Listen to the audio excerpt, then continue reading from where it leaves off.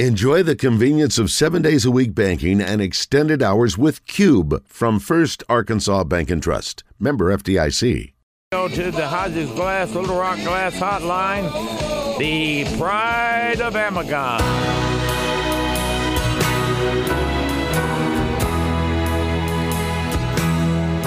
One thing John Brummett and I have in common, we both like him. He left with a popularity rate, one of the highest of all time as governor. And this is his favorite Eagles song. Ah, that's right. Governor Mike Beebe. What's up, Governor?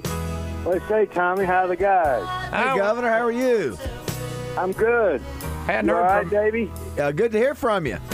Thank you. I went and dug up the Eagles song for you. I know that when I text you that day, and you text me back immediately with Randy Meisner, and I said, I don't want. Yeah, you know the deal is that you remember somebody that y'all thought a lot of, and I loved was Matt DeCample. Yes, who we lost, a year ago. Way too young with cancer. But he was my music guru. You know, he knew things that.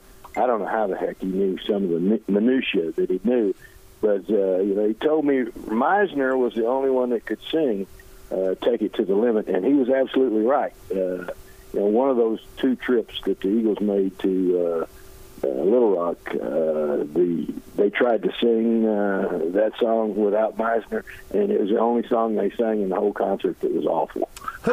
Who have they got to try to replace him? Jackson Brown? I don't know. They Timothy B. Schmidt was who they hired to play the bass and to replace him, but he never tried to sing that song. They had Glenn Fry singing it at that concert, and that's like asking I don't know, somebody to sing an Elvis song that doesn't sound like Elvis. Well, speaking of which, if y'all will recall, he appeared at every single Christmas karaoke. Yes, he did. Yeah. You set a standard. Yeah. As a matter of fact, if you want to look one of those up, RJ, we'll play it for him going out. Oh, he wrote his own songs. Yeah, he did. Yeah. Who else was doing that? What was the one? Amarillo by Morning? Yeah, but it was Amagon by Morning. No, it was Little Rock. Little Rock from Amagon. well written song too. By the way, need to say. Real briefly, Governor, that you did a wonderful job at the memorial for Tom Schick, and Tommy, I'm sure, Governor, you'd agree, over your travels over the years, all in your career, you've had a chance to meet really unique people. That was a guy who started his business out of his garage and became one of the biggest steelmen in the country, who helped build Jerry Jones' stadium. And what a gregarious, tough guy that, like you said, he had a big heart, like Tommy does. He's got this gruff outside, but really softy on the inside. But I thought you did a great job, and it was a great memorial for him. Thanks, David. And I hadn't thought of it till you just said it, but he was a lot like Tommy. That old grizzly bear outside, koala bear inside. Koala bear inside. I would tell you, when I first was diagnosed with myasthenia gravis, I thought I had ALS. Right. And I was taking a long drive, and I was at Damascus, and the phone rings in my car, and I pick it up, and I see Beebe. Right. I said, wonder what he wants. And so I said, hello? He goes, how the hell are you? I said, he goes, you're fine. You're going to be fine. There you go. He goes, you're going to make it through all this. You're good. You're good. I listen to you. You're so good. But I just wanted to call, check on you, see how you're doing. How's Karen? And I was like, wow. Wow, the governor called me in Damascus, Arkansas to see how I was doing. You remember the first time we met? I remember one of the first times I remember, but I'm not sure that's the first time we met. That was out when y'all were covering the guard, loading up equipment together, right? Oh yeah, that was the second time. The first time you were AG, and we did a show from your office. I'll be dang, I forgot about that. Yeah, and we played some little basketball game with your trash can, but that was. Yeah. I think I was. I don't know if I was here yet or I was still. What year were you AG? From 2003 to 2007. I think it was right before I left Magic. We did a show from his office, and I felt like I knew you from magic because I used to listen and then almost drive off in a ditch in the car. And the stuff y'all did. Oh, those were the good old days. Mm-hmm. So, Yeah, they were. Are you in Searcy? Is that where you're doing your quarantine at, Governor? Yeah. Okay. Yeah, quarantining on the golf course. every day. No, every day the weather lets you. Well, that has not been frequent lately. As a matter of fact, I liked him more before I played golf with him. Because we went to a certain golf course, and you remember who we played with? No. Kevin Cronin. Yeah, I do remember. REO Speedwagon. REO we were Speedwagon. playing in Lotion with REO Speedwagon, and they're great people. They're really, really good people. We got real close to them. Of course, I'm a big REO fan. Yeah. And so, and that's another Matt DeCampo thing. Somehow he got all that stuff arranged, where we met them the first time, and then it kind of grew from there. We had them at the mansion a couple times. They didn't steal any knives like Roger tried. Oh, hey! You know what? I wasn't going to say anything, gubernatorial, Your Eminence, but to bring that up.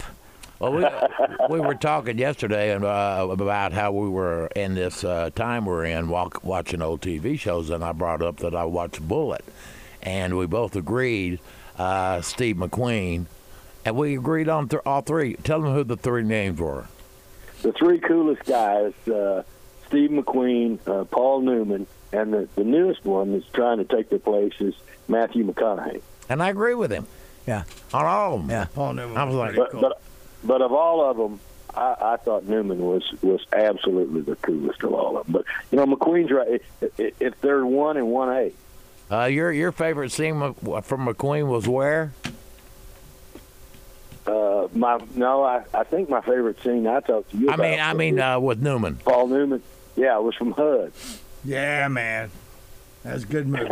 You got listeners that never heard of HUD. Yeah. Never heard Well, of they need to look it up right now on their Amazon Prime. Well, my favorite from Butch Cassidy and the Sundance Kid was when they were going to jump, and Reverend, I can't jump. He goes, what do you mean you can't jump? He goes, I can't swim. He goes, and Newman starts laughing. He goes, swim? Hell, the fall's going to kill you. That's a great line. Do you find yourself, you and Ginger, during this time? Do you guys binge watch or watch movies? We were talking about how now we live in a day and age where you can get anything you want to. You can get old episodes, TV. You can get new movies, old movies. Do you guys do a lot of that when you're, shacking up? Oh, shacking up. I love that. Yeah.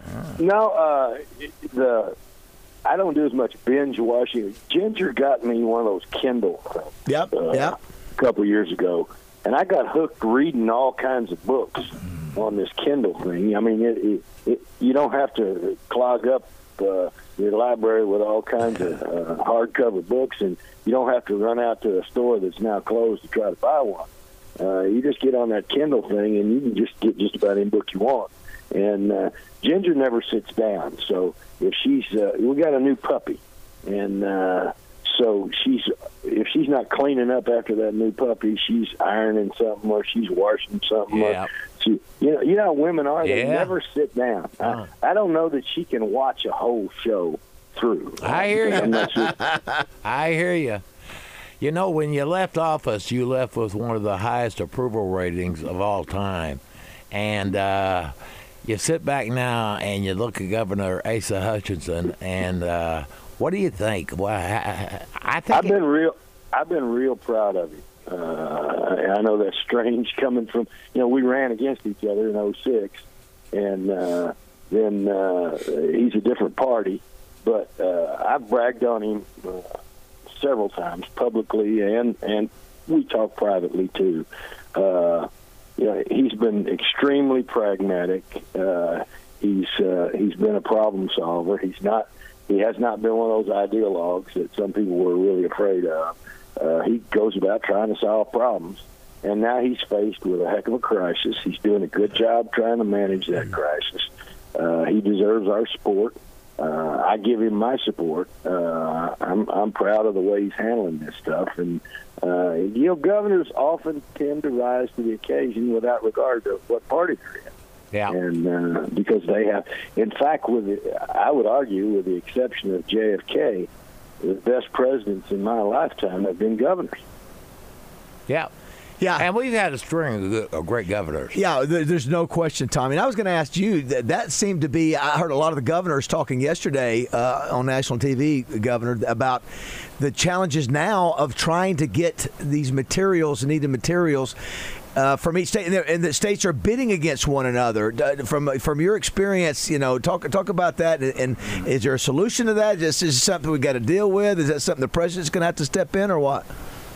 Yeah, when you pit the states against each other, sometimes it's healthy and it's competitive. For example, economic development issues, we fought other states, right. companies either to come here or to stay here. That's all healthy. But when you come to a crisis, whether it's a widespread flood crisis, which affects a number of states at the same time, sometimes you get ice storm problems. Usually tornadoes are more specific, but then you get a pandemic like this that transcends boundaries. The federal government has to take the leadership. They have to be able to help all the states. Obviously, sometimes they've got to prioritize, but they need to do it in a way that they don't pit one state against the other. And all your governors are going to compete for their own people. Yeah. They're going to fight for their own state, and that's the way it should be. But sometimes that's counterproductive, and rather than pitting them against each other, sometimes the federal government has to step up, take a leadership role, and try to provide that parenting, if you will, to make sure everybody's treated fairly. So you're working with Tyson now, right? I'm on Tyson's board, and Tommy, you and I were talking about that. They have been declared, and it's some people might find it strange, but they're one of those national, I've forgotten what the exact term is, but essential, basically it's an essential industry. And if you think about it, they are an essential industry because they're providing, first of all, they're the largest meat producer in the country. People think it's all chicken, but they're the largest beef and pork folks, too. And so their people have to work. People in the plants have to be able to produce, and then they have to be able to get that product to grocery stores. And it's been in the paper, but you've seen a huge slowdown in what they call the service part of the business. And the restaurants, obviously schools are closed, although there's still a lot of meals being provided for those school children outside of school. But there's been a big shift into the grocery store, so that's the retail business. And as a result of that, you're seeing grocery stores with empty shelves, so there's a huge need to make sure that those businesses that provide groceries to our people through the retail chains operate well. And Tyson's really stepped up and trying to do everything they can to get as much product out. And it's not just Arkansas, obviously. It's in all 50 states, so and around the world, for that matter. So I'm very proud of the way they've responded. I talked to some grocery folks, and they were telling me that some of the restaurants out there, because they're shutting down, they've got a lot of food that they don't need to go to waste, so they're talking to grocery stores and things like that to see if they can relieve some of that, take some of that meat and perishables as well. Yeah, the whole food service industry has basically been reduced to virtually nothing because of the shutdowns. Yeah. And consequently, I mean, you still got takeout and stuff. Interestingly, the one service industry or quick service restaurant chain that's really doing very well right now, the pizza business. Yeah. Oh, no doubt. Listen, Sport Clips has had to shut down a lot of salons. Is Ginger going to be putting a bowl on your head? Well, I was supposed to get a haircut Thursday, and they called and said, we just shut down. So I asked Ginger if she could cut it, and she just sneered. Yeah. That's right. So I may look a whole lot like those guys back in the '70s next time you see me. Mike Beebe mullet. Go watch. Go watch. I can't. I was going to tell him to go watch yesterday. He looked like the guy. Oh yeah. You need to watch. You and Ginger need to watch yesterday. If you've not seen that, you need to watch Great that. flick. And Antiquity. Governor, it's been great to have you on the air. You've always been a friend. You helped me out several times, and I appreciate it. And you're a good friend. I like Mike. Y'all are great guys, and thanks for continuing to try to get people's spirits up. Thank you. I will do our best, and you're going to do it right now. The little 2009 Governor Mike Beebe at Christmas karaoke. See you later, Gov. All right. Little rock by morning,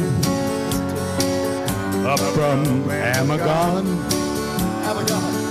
Every job that I got is just the one I won. I don't make a lot, but my wife is hot. I ain't pressed, but then who cares? Little rock by morning, little rock, I'll be there.